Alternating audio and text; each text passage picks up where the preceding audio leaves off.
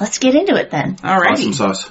I ask that the gods and goddesses of our respective paths bless this circle so that we may be free and protected within this space. And if you have this one word, pagan or paganism. For the pagan community. Exactly. Right. The big umbrella. And that was fucking fantastic. Best podcast ever. Hey! To each other. Three pagans. Exactly. We're three pagans. And a cat. And may the works this day be of the highest good for all present and those listening. So mote it be. The circle is cast. Hail Dictinus, grant us clear voices, strong sound, and good reeds. Folk magic is the mother of temple magic and formalized religion.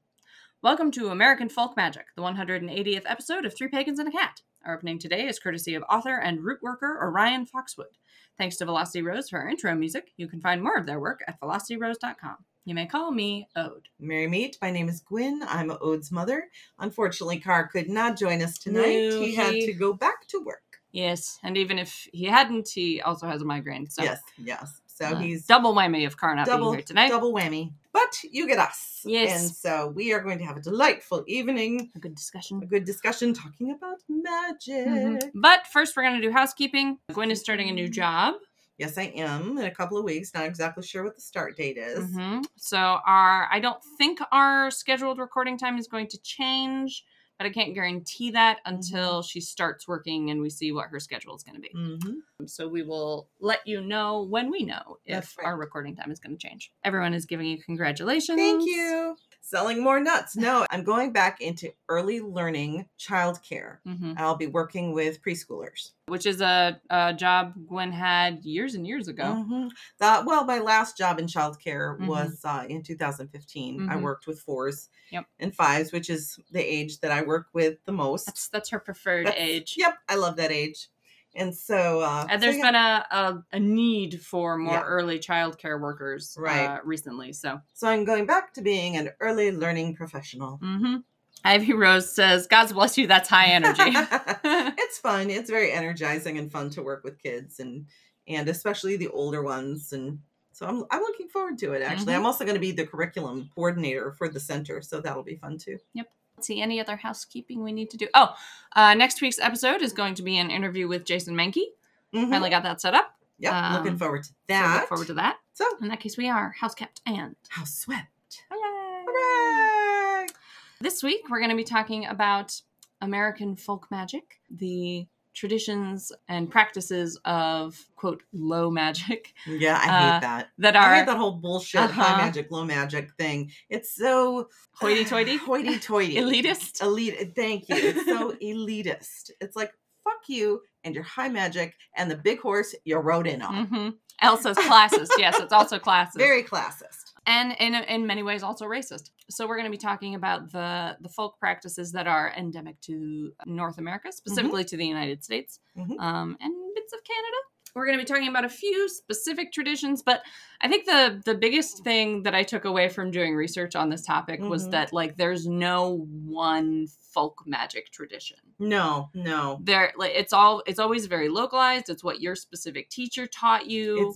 There's no orthodoxy. There's a lot of bleed over from between different practices in different regions. Mm-hmm. They may have similarities, but they have their own twist. Yeah. Folk magic is inherently fluid. Mm-hmm. It's not structured in the same way that, as Orion Foxwood calls out here, that temple magic or formalized religion are. It'll have magic elements, it'll have religious elements, but even when there are books written about it, those books aren't like the defining text of. Exactly. In fact, and the commonalities that I saw when I was doing research, because you've got, we were talking about it, there's Southern tradition, there's Ozark tradition, there's hoodoo. Appalachian tradition. There's Appalachian, gotta say it right. Appalachian tradition, there's hoodoo, New Orleans hoodoo, Detroit hoodoo, and conjure. I mean, there's all these different regions. They all have their different flavors. But the one thing that I did notice, at least between like the Pennsylvania Dutch and the Appalachian and Southern stuff, is that there's Virginia and Mountain. There's usually a combination of Christianity, European, Native American, and African brought over from slaves. They kind of wrap it all together. Sort of. Depends on where. That's true. And that's what I'm saying. This kind of, you see those commonalities. Yeah. That's kind of some of the commonalities that you'll see. I don't want to be too frivolous, I guess, in saying that, like, that it's not just that, like, these peoples were seamlessly incorporating their traditions together. There was a lot of theft involved. There are some awkward conversations to be had about appropriations.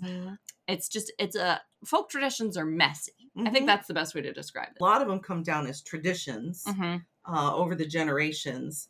And I think the other thing, we were talking about this before we started, is that American folk magic, whatever region you find it in, it's not ever been something that is died out and is being reconstructed. Or ever been, like, fully suppressed.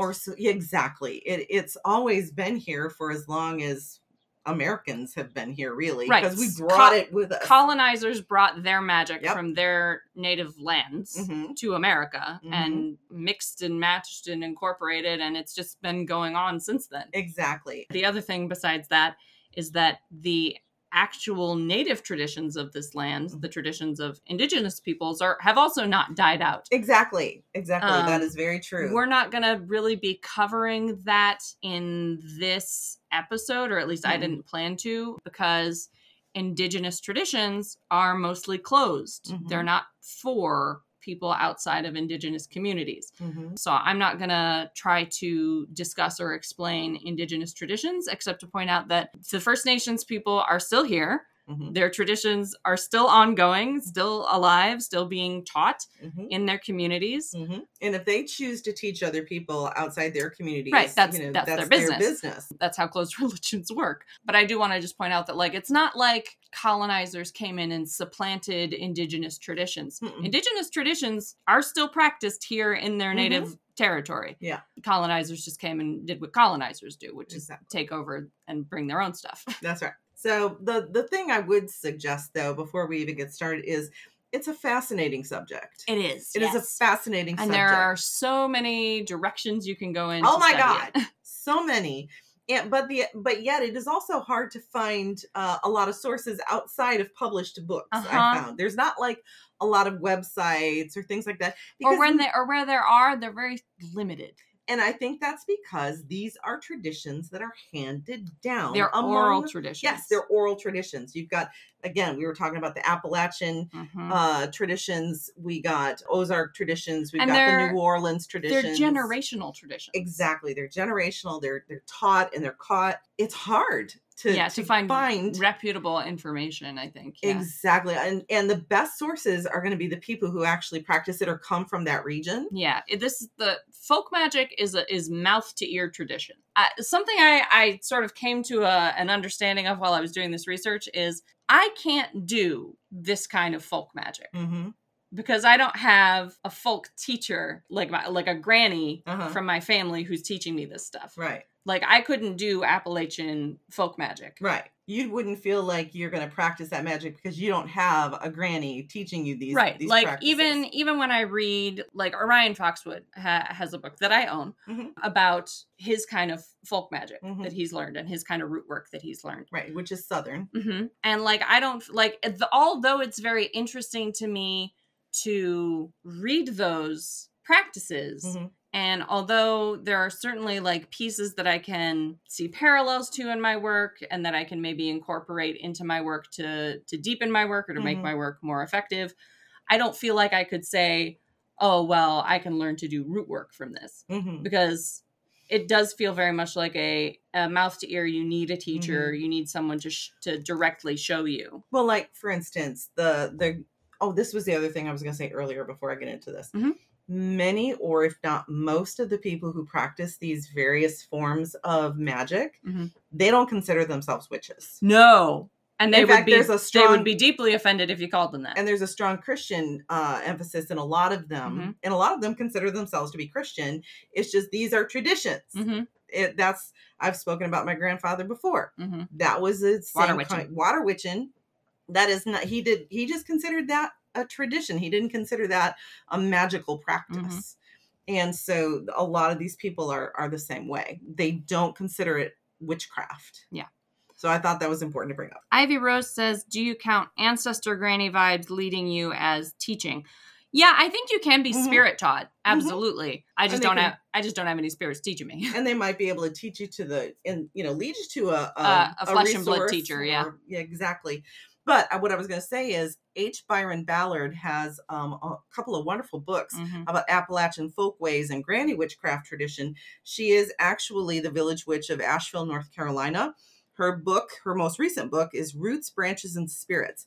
It's a beautiful book. It's all about Appalachian folkways, and she was brought up in that area and in that tradition by her mother and her grandmothers and aunts and stuff. But even in this book, as she's describing all the different ways that they practice the folk ways and the practice of their magic that they have, she doesn't specifically, I didn't feel like she specifically went in and said, and if you want to do it, this is what you can do too. She was just describing the flavor and the feel and like texture and the texture of the magic they practice in that area of Appalachia. And there were some things you could pick up, some basic ideas thrown in there, like, hey, if you want to, but it wasn't like an instruction manual. You wouldn't be able to read her book and start practicing Appalachian folkways. And I feel like even when spells or tricks or hexes or whatever are included in those kind of books, in those kind of texts, I feel like even if I did them, it wouldn't have the same effect. Because you don't have the history behind it. Yeah, I don't have that. I don't have that magic in me. I actually met H. Byron Ballard at an event once. She's a very, very fascinating person to be around. She's got a lot of energy. She was at Michigan Pagan Fest the first year we went, and she's a wonderful teacher. So was Orion Foxwood. Yes. Yeah, if you go back and listen to our first episode after we came back from Michigan Pagan Fest, I think the running joke there was Orion says. Because I could not stop talking about. He was great.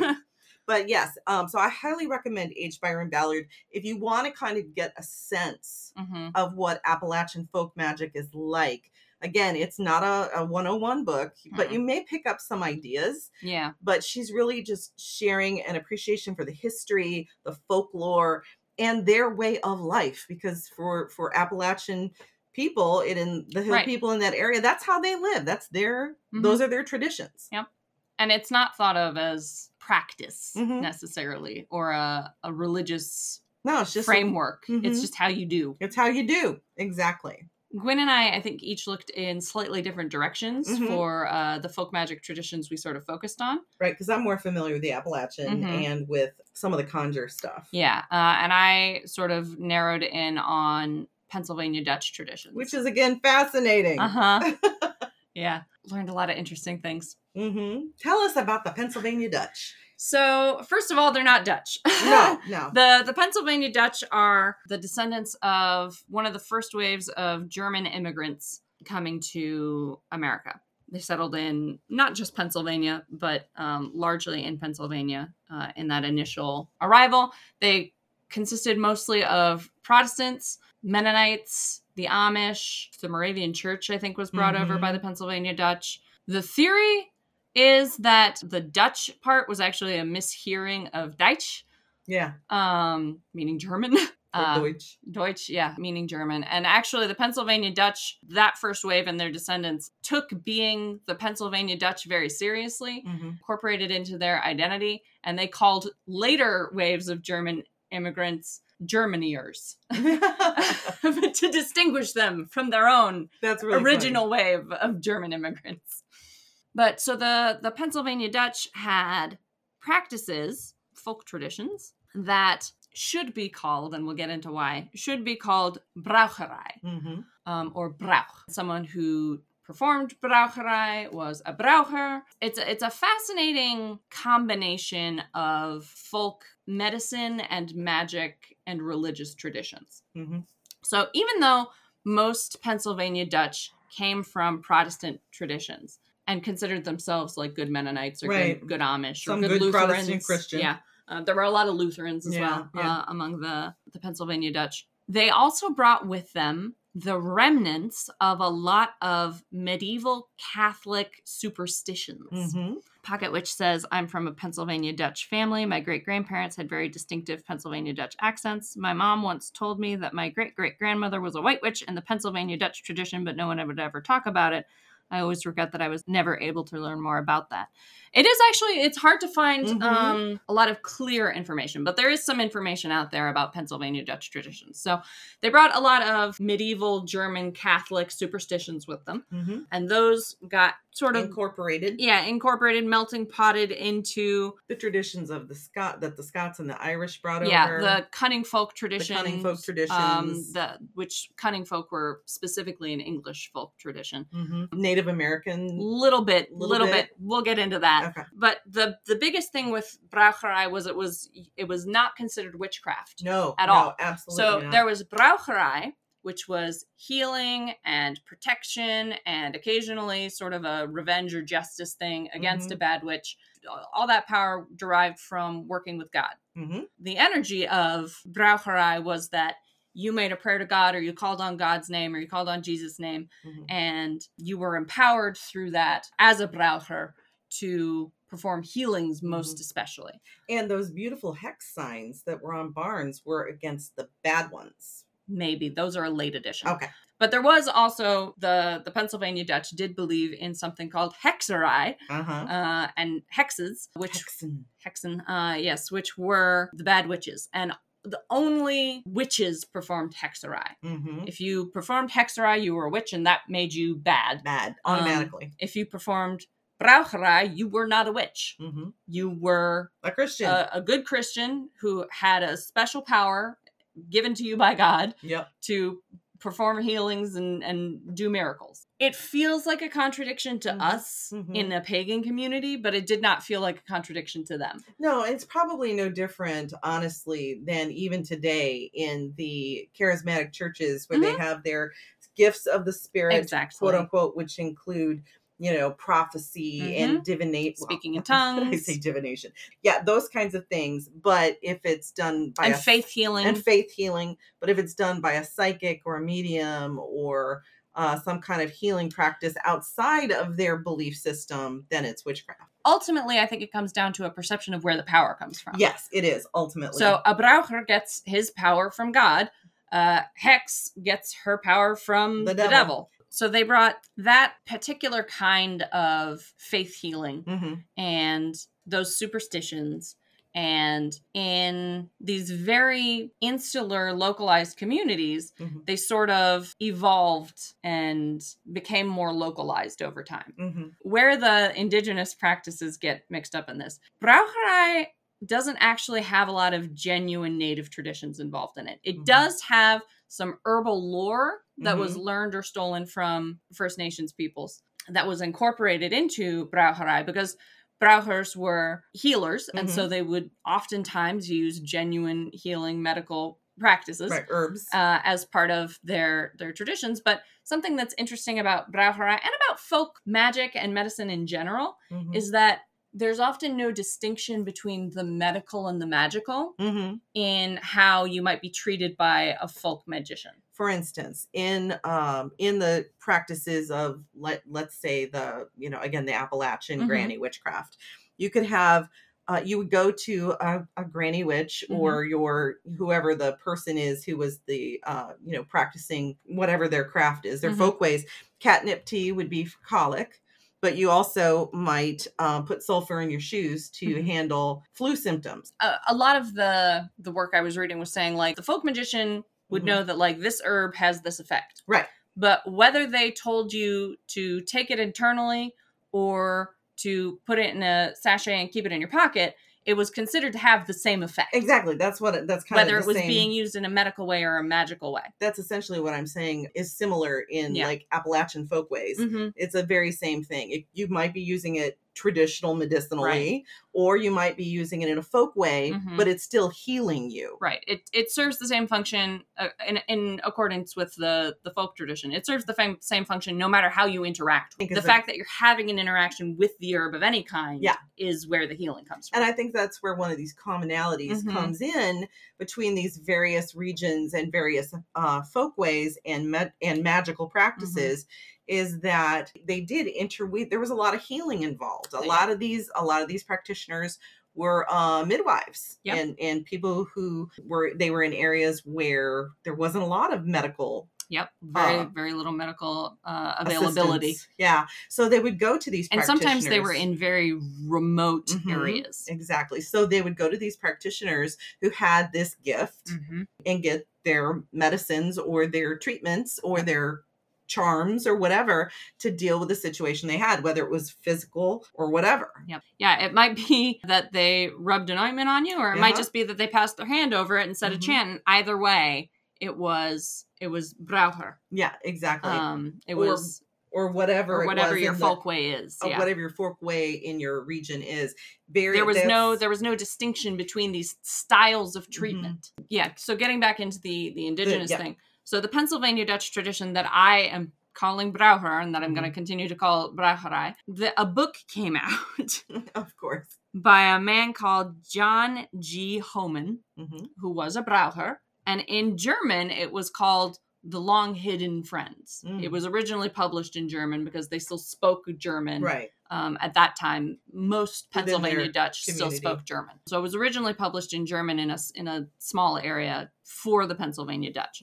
But it eventually received a wider release in English. And there, the title was changed from The Long Hidden Friend to The Long Lost Friend or Powwow. Okay, that's where powwow came in. Yeah. So sometimes braucherij ended up being called powwow or powwowing. Powwow being used as a verb here, effectively. So to say someone did powwow on you was to say they did this kind of folk medicine magic on you. Right. Yeah, that's something that's strictly Pennsylvania Dutch. Yeah, that's a powwow as a practice. Braucherij is a Pennsylvania Dutch thing. And there's some dispute about why powwow was ever attached to this practice because, like I said, it has no relationship to actual indigenous folk practices or religions. So John G. Homan claims that the Algonquin people in the area would come to him for magic, and they called him the Great Powwow, which is nonsense.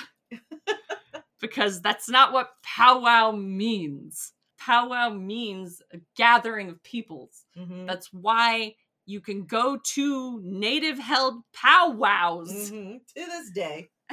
All over. But it makes me wonder if the Algonquin people were, who he did interact with, probably did have using a word. He probably did have some interactions with them. He undoubtedly heard the word powwow from them and maybe didn't understand it. That's what I think. Or they may have said something to him that sounded similar. Maybe. And he extrapolated from there. Maybe. But he claimed that the Algonquin people called him the Great Powwow. Yeah. Which I highly doubt. And so the practice of braucherij, which was what it had been called in German before, ended up being called powwow in the larger English-speaking community. This is an appropriation of an Algonquin word that doesn't mean anything close to this. And so my opinion is that we should stop calling it powwow. And we should call it braucherij. Which is what it is. Which is what it was called in German before. By these German-speaking immigrants. So it makes sense to call it something German. It does make more sense to call it something German or even transliterate, into an English word that means what it means. I believe this is another one of the long string of appropriations of native terms, and we should not be calling braucherij or any Pennsylvania Dutch traditions powwow.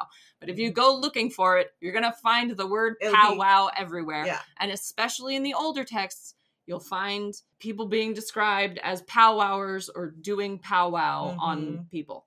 I think some were even called powwow doctors. Powwow doctors, yeah. Whole mess. Yeah. So if you go looking for it, you're going to find that everywhere. But please follow modern trends and do not refer to this folk way as powwow. Let's give it the origin that it deserves. Because it deserves its origin. Brauerei makes sense. Yep. It's a German word from German-speaking immigrants. Yeah.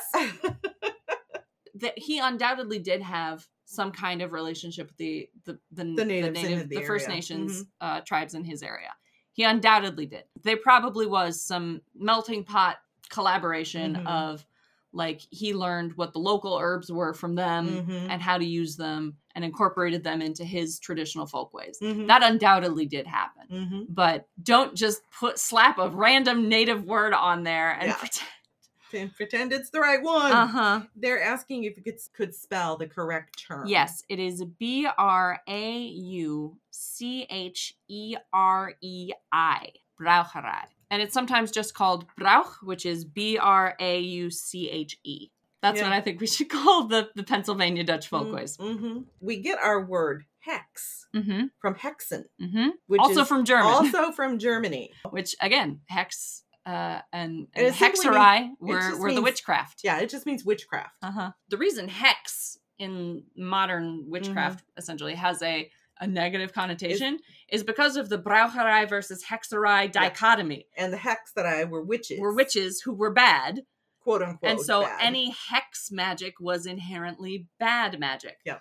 So Gwyn mentioned the hex stars earlier. Yeah, those hex symbols on the barns and things. Yeah. Which are now really nothing more, honestly, they're very touristy. They're very touristy art form. And they're beautiful. So those didn't really start being regularly painted on the Pennsylvania Dutch barns until after the 1940s. So they're a relatively recent development, mostly just because paint was so expensive.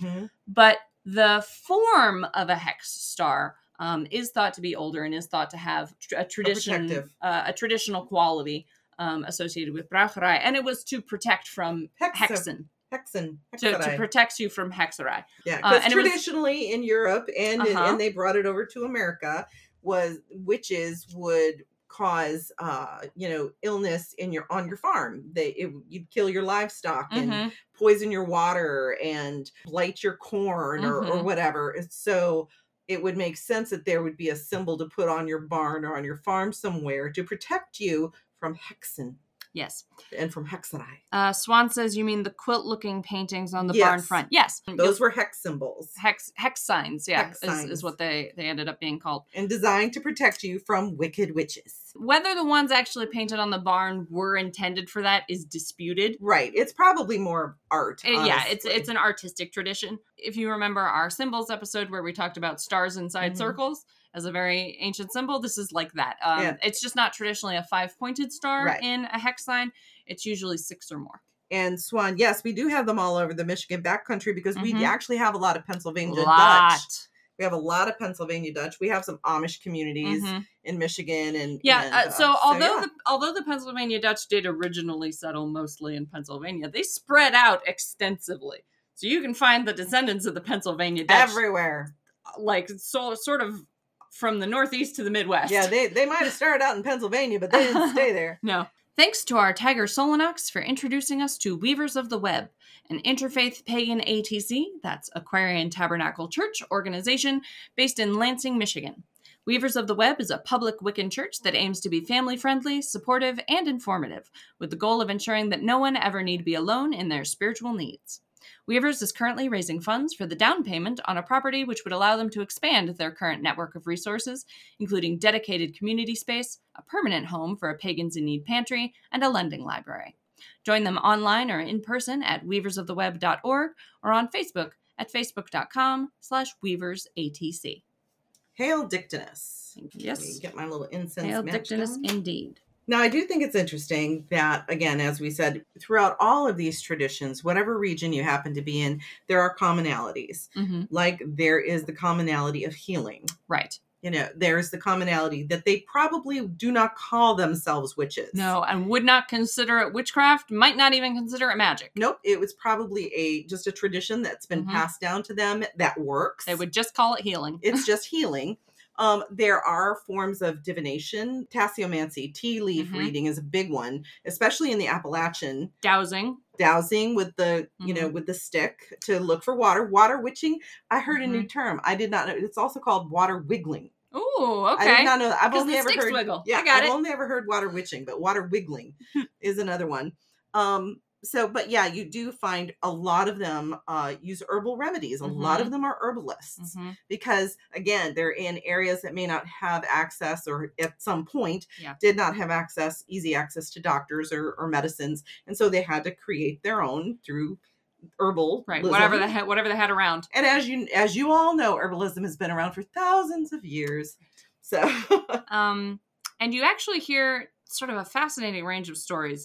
So I was reading about the Pennsylvania Dutch, and so I ran across a lot of stories that had been either recorded in oral histories or occasionally written about in newspapers about things. A lot of it's oral history that the Brouwer had accomplished, and so there was one particularly famous Brouwer, John G, but a different John G than the one who wrote the book. At one point, they were out logging, and a guy accidentally smacked himself in the leg with his axe, and they couldn't stop the bleeding. Yeah. And it was out in the middle of the woods, in the middle of nowhere. And so, so finally someone said, okay, well, someone go fetch John G. He'll be able to stop this bleeding before this man dies. And so they sent the fastest kid there to run back and find John G. And John G. heard the story, and he said, all right, I can stop the bleeding from here. And he just made a prayer and sent the boy back, and by the time he got back, the bleeding had stopped. Yeah. For instance, water witching. I've told the story a million times about my grandfather. I've never seriously tried to look for water. It was just something he taught me when I was 11 that he thought I would enjoy learning, right? Probably to get me out of his hair, because he was probably working in his garden. There are practitioners of dowsing who do use sticks, and they use these fork sticks, and they do find water. They're uncanny good at it. They're uncanny good at it. You actually you can feel the vibration of the stick, and it's been documented in newspaper articles, in books, and it's that's how you find wells. It's not scientific, but I do remember reading one time a story about, or it's possible I heard it on a podcast, but a story of some farmers who were trying to find water, to dig a well, had a legit person from, one of the companies coming out to try to use their equipment to find water, and he could not find it for shit. He was using his whatever, his electronic devices to try to find water, and he could not find it. Moisture or whatever. And so someone said, go get so-and-so, he'll find it. And so they went and they got the local water witch, and he came out, and sure enough, less than half an hour later, he had found the spot, and they dug, and yes, that's where the well was. And the guy was like, just don't tell my company that we used a water witch. Method.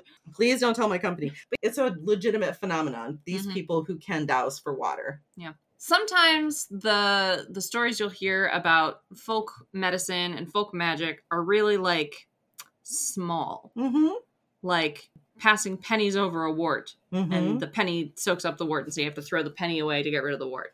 But sometimes they're really big, like man chopped his foot in half, granny prayed over it, foot went back together. And it's a lot of it's anecdotal, but I think there's enough anecdotal stories out there that these, the people who practice these traditions, who live these traditions, it's part of their history, it's part of their magic, and it's part of their family, their legacy. Yeah. So, I think it's amazing. Honestly, it's fascinating to listen to these stories, and you just hope that some of these things are being written down, right? That they're being recorded in some way. Recorded, and that's why I appreciate books like Byron's. And then there's another person named Sarah Amos, who has also written about her Appalachian ancestry and about Appalachian folkways and magic.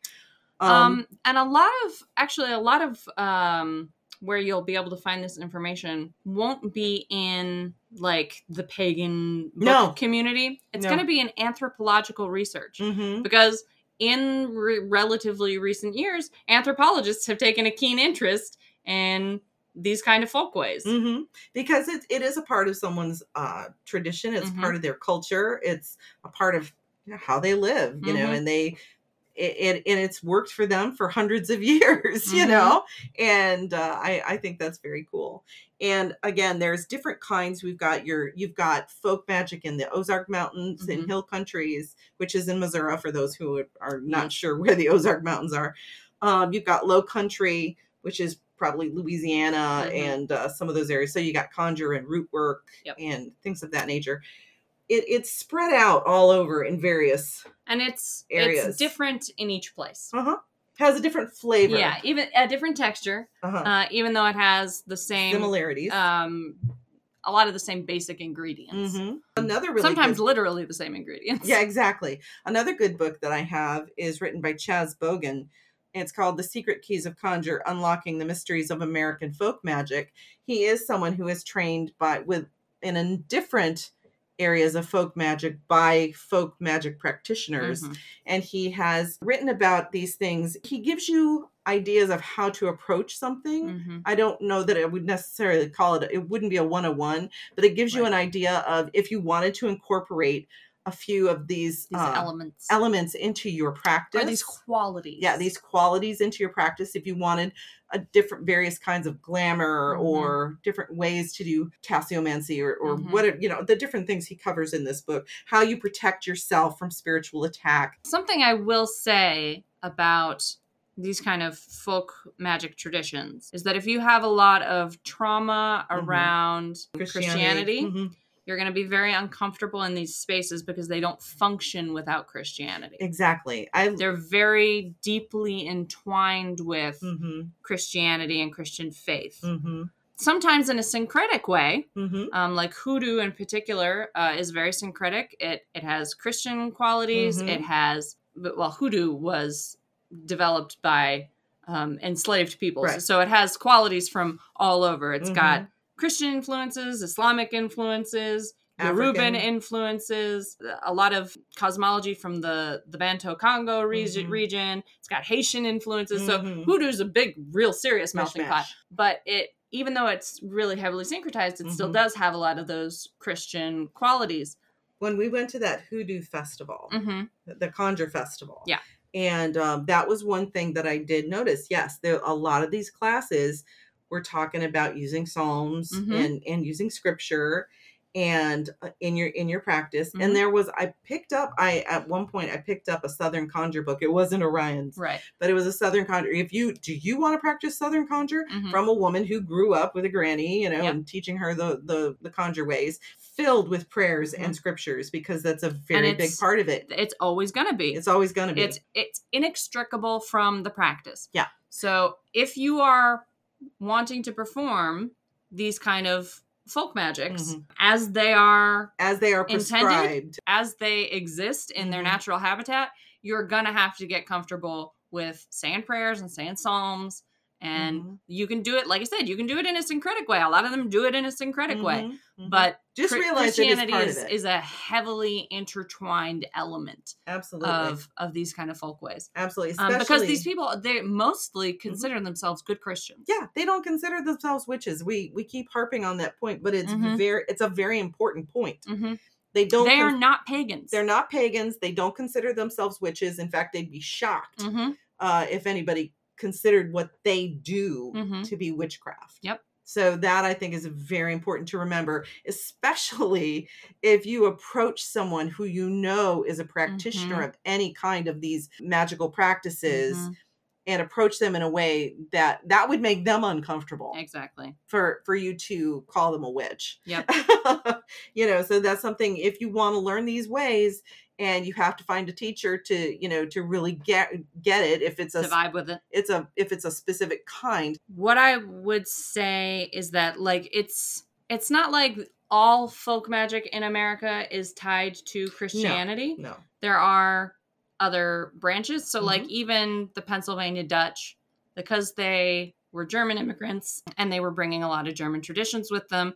There's a modern branch of heathenry called Urglau that draws on Pennsylvania Dutch traditions, but does it in a Germanic heathen context, right? So they worship German gods, the heathen gods, Thor and Odin and Frigga under different names, under Pennsylvania Dutch-inspired names. And they perform a lot of the same folk magic traditions that the Pennsylvania Dutch did, that the Brouwerij did under Erglau, just in a different context, because there's an easy connection there between the German immigrants and the ancient German religious traditions. But that's not Brouwerij. Right? It's not the authentic folk traditions of the Pennsylvania Dutch as they brought them with them as Protestants. Right. It's an evolution of that. I think it's the same thing with if you practice, if you pick up things or you practice some form of, like Southern conjure or Appalachian folk ways or Ozark folk ways or whatever. If you pick up things from these or you start focusing more on incorporating that into your practice, I wouldn't say that these are closed because, but I would say but they're regional. They're regional, and you may not have a full understanding of why they do what they do if you're not from that region. Sure, you can pick up some of the things in Byron Ballard's book, and because she talks about how her granny would handle a thing, and you could do that. You can syncretize that into your practice. Syncretize it into your practice, but just understand it's not going to have the same depth of meaning and history behind it because you're not from that region. Now, that doesn't mean it won't work. Exactly. But it'll work in a different way for you than it would for someone from that folk way. And I think that's another really important thing to remember is if you're not from those regions, you're missing a piece of the puzzle. Doesn't mean it won't work. Or that you can't fill it in with a different piece. Right. But you are. Exactly. You're building a different puzzle. Right. Because this is folk magic and a lot of it does overlap. So, there are things that you can pick up and add to your own practice, just like, they've overlapped and been picked up in the various regions around the country. Yep. Just realize you may not have quote unquote authentic Appalachian magic practice or authentic whatever. And this is where we get into, I think, an important distinction that people struggle with when it comes to dealing with and talking about their magic and their practices. What you do in your personal practice, I don't give a shit about. Exactly. If it works for you, do that. I don't care what it is. I don't care how you do it. Do magic that works. However, when you have a platform or you build a platform for yourself and you start talking about your magic, your responsibilities change. You have a different responsibility in how you express your magic to others than in how you do your magic for yourself, right? So like if I pick up elements of hoodoo and I start using those in my work because they're effective and functional, that's fine for my personal work. But it does not make me a root worker. No. And I cannot claim to teach anyone hoodoo. Exactly. Like, for instance, when we went to that conjure festival, I took some excellent classes, and one of them was on sweetening. And that is a root work hoodoo spell. And that's a practice, a sweetening spell. And she taught us exactly how to use it and what to do. And it included prayers and it included psalms and things like that you would do. And, but again, I would not teach a class on sweetening. I've done some, I have taken parts of that because I, at that time, especially was still very uncomfortable with the Christian part of it. But I took that concept of sweetening and understood how to use it in a different framework that worked for me. But I'm not about to go out and say, oh, I'm a hoodoo practitioner and this is how you do it. No, I'm going to leave that to an actual hoodoo practitioner. But I can say, no, I learned an excellent form of magic from this hoodoo practitioner that I've been able to incorporate into my ways. To what I do. And I think that's important too, is honor where you're getting these new skills from, whether you're going to a class from and a practitioner is showing you, teaching you how to do that. And in essence, giving you permission. If they show you how to do the spell, they're giving you permission to use it and incorporate it into your work, but they're not giving you permission to claim it as your own. Exactly. You still have to honor where it came from. You give credit where it's due. You give credit where it's due. That sweetening spell that I was taught was taught to me by a hoodoo practitioner. I think knowing how to sweeten now her way does not make you a hoodoo practitioner. Not at all. It just means she showed me. And it wouldn't even if you were doing it the way she taught you. Exactly. It just means she showed me a very effective spell that I could use in my own work. And so I think that's incredibly important when it comes to any other kind of any kind of American folk way that you learn from a specific American folk tradition. Right. Give credit where it's due. And I think that's especially double true when you get into hoodoo and the traditions that grew up in slave culture, because those traditions had to be hidden from slave owners. They were such a melting pot, so complex, had so many elements, because these people were stolen from their homes and cut off from their traditions and had to rebuild magic for themselves. Here's a phenomenon, which I'm sure everyone's aware of, but maybe hasn't thought about in these terms. The kind of hoodoo most of us are familiar with is what is called marketeered hoodoo. It is a tourist's version of hoodoo that was stolen again from the enslaved peoples who created it, who built a new magic for themselves, by mostly white drugstore owners in the South. Right. Who packaged it up, put white men on the covers, and sold it to people as exotic, as some exotic special magic that the black people did, and that you too could do if you just bought it from him. That's the hoodoo most of us know. That that kind of twice stolen hoodoo is what most of us have access to. Right. That's not authentic hoodoo. But it's what has gotten the most coverage. It's what, and understandably, because traditional hoodoo has gone back underground to protect itself from being marketeered again. Yeah. Yeah. And I would say, just like with anything, if you want to learn an authentic version of a practice, go to an actual practitioner. Don't just humbly go to a practitioner and say, I really respect and honor your work. Would you be willing to teach me? And if they say no, then accept that. But if they say yes, then honor that they are allowing you into their tradition and teaching you these things. And don't then claim that you can teach it to other people. Yeah, exactly. But again, I do think it is important to point out that there are, regions and areas that have their own flavor, their own version, their own way of doing folk magic, but that there are a lot of just... There are commonalities. There are things that we all can do in our practices that are American folk magic that are not necessarily tied to a particular region or group. And if you learn how to do those things, that's cool. I do a lot of folk magic. Oh yeah, same. I do a lot of folk magic and a lot things. Of which I learned from Orion Foxwood, H. Byron Ballard, some of whom I've met personally and have had the privilege of being able to speak to and listen to directly. Some of it's just things I've picked up in reading or intuited myself. Somebody was asking about being taught by spirit, and things that I remember from childhood that I didn't realize were magical traditions, or magical. I just really do still think it's important that even when we're picking up these commonalities and incorporating them into our practices, we don't pretend to be something we're not. Yeah. I'm never, unless I went to someone who was a root worker and said, I would like to learn how to be a root worker. Is that something you could teach me? Is that even something you could teach me to do?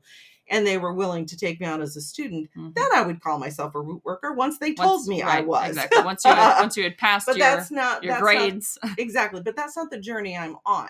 That's not who I am. And that's not what my path is.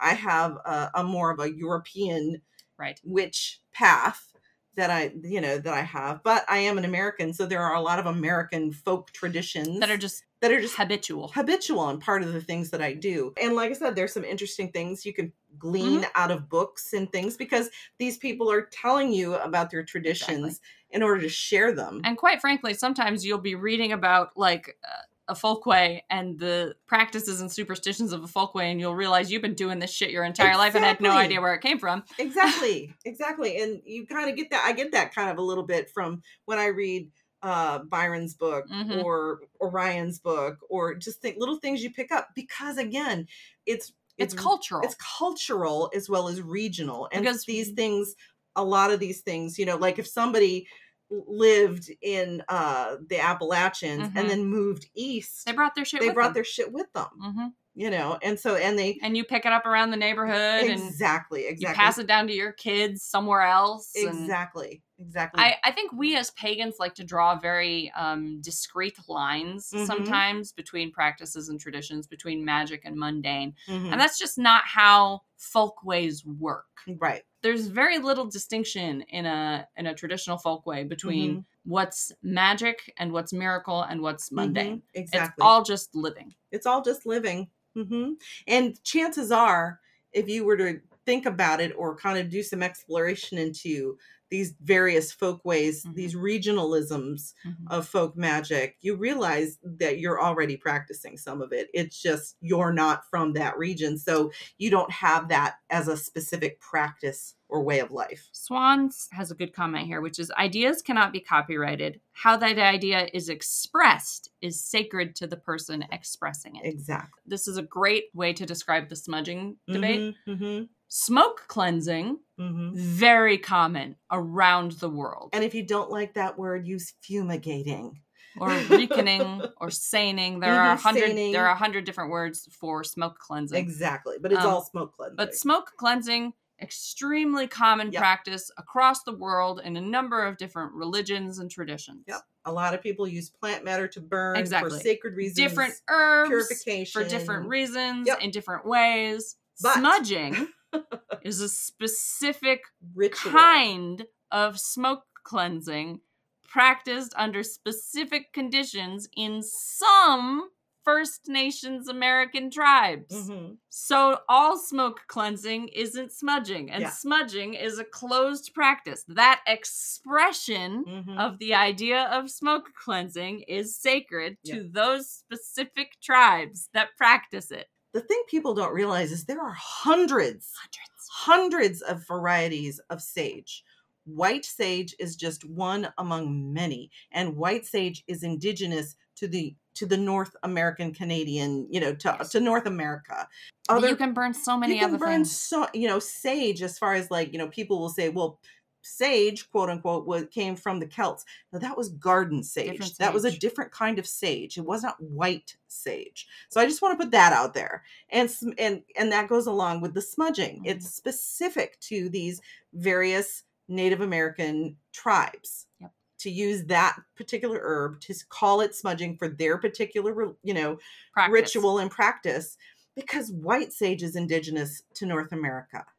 It is garden and 100 other kinds of sage that is indigenous to Europe and was part of the Celts and all that. And for that matter, fuck sage. You don't need sage. No, you can use rosemary. You can smoke with so much lavender. But we digress. I like mugwort personally. Yeah, but these kinds of things also fit in because it's part of folk tradition. Exactly. From whatever region you happen to be from, using these herbs, many, many hundreds of number of herbs, ways. So many ways. It's regionalism, it's folk magic, and it's everywhere. So the ideas are everywhere. How they're expressed is specific. Exactly. Visit Birmingham Violin Studio, where our tiger, Kristen Gill, has been teaching violin to anyone ages 7 and up for 20 years.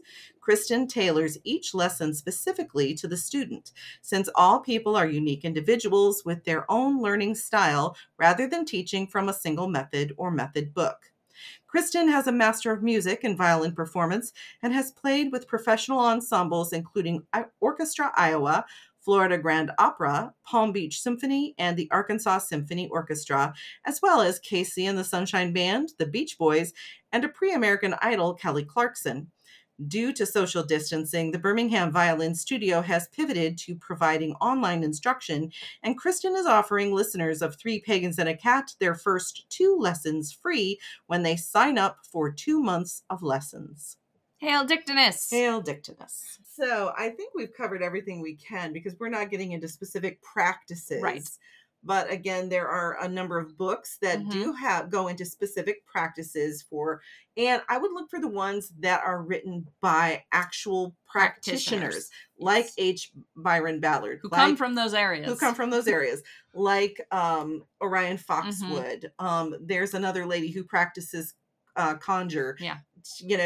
They are people who come from those areas who specialize in that kind of magic. So if you're really interested, most of them learned at somebody's knee. Yeah, they pretty much all of them.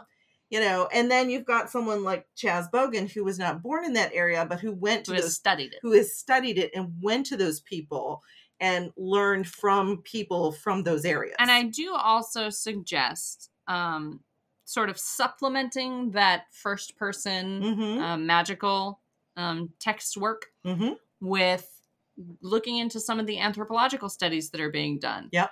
Because they're going to record different information from a different perspective. Learn about their culture and their lifestyle. Yep. How all of this type of magic evolved. And remember, this I think is an important point that we maybe alluded to but didn't really get into. A lot of these folk ways come up as a response to deep entrenched poverty. And a lot of these communities are still struggling with a deep entrenched poverty. That's right. They live in remote areas that are difficult to get to. There's not enough work to go around. There's not enough money for the work that there is. They are in very underdeveloped communities. They are neglected by society. These kinds of folk traditions really thrive in places where people aren't getting what they need. And that's why they do these things. That's right. To try to get what they need. And so I want to encourage people who are studying these practices, who are pursuing these folk ways, to find some way to give back to those communities. If they had, like, if you are studying something from a particular area, look around and see if there are foundations that you can donate to, or if you can physically go there to volunteer for any work that's being done in that area, help somebody raise a barn, you know. Here's the other thing to keep in mind, because these are, especially like in the Ozarks, in the Appalachians, in various areas where in the Low Country and things of that nature, they're very suspicious of outsiders. Yes. You are not going to be welcomed. No. You have to and you shouldn't expect to be. No. And if you can live there for 3 generations and still be newcomers. Exactly. So that is another aspect to understand if you are looking to learn more about this way of life or how these particular practitioners work. Unless you find somebody who is openly public and teaching, you're not just going to go into a neighborhood and find the local, and find the local granny and ask, and she's going to say, sure. People are going to treat you like an outsider because you are. Yeah, they're very, especially in these more isolated, low-income areas, and that includes the hoodoo community as well. Yes, and so very much I do feel you should try to give back to these communities when you're able to, but do it through the initiatives they've already set up for themselves, because they know what they need better than you do. Yep, exactly. And just remember, you're an outsider. Don't go in and try to take control. Try to find out. Try to learn from them. Go humbly, learn from them. And if they say no, say thank you and accept it. Sometimes something just is not for you. Yeah. But again, I found it hard to find information. So I think these anthropological studies are a really good option. Yep, exactly. And the reason these anthropologists are able to even do these studies is that they spend time with these people, get to know them, and establish rapport. So you will hear things from the anthropologists that you are not going to hear elsewhere. So okay, I think that is it for this episode. Thank you for joining us. Yes, Cara's not here to lead us out, so Google us. 3 Pagans and a Cat. That's the number 3 Pagans and a Cat, or you can put in 3 PAAC, number 3. PAAC.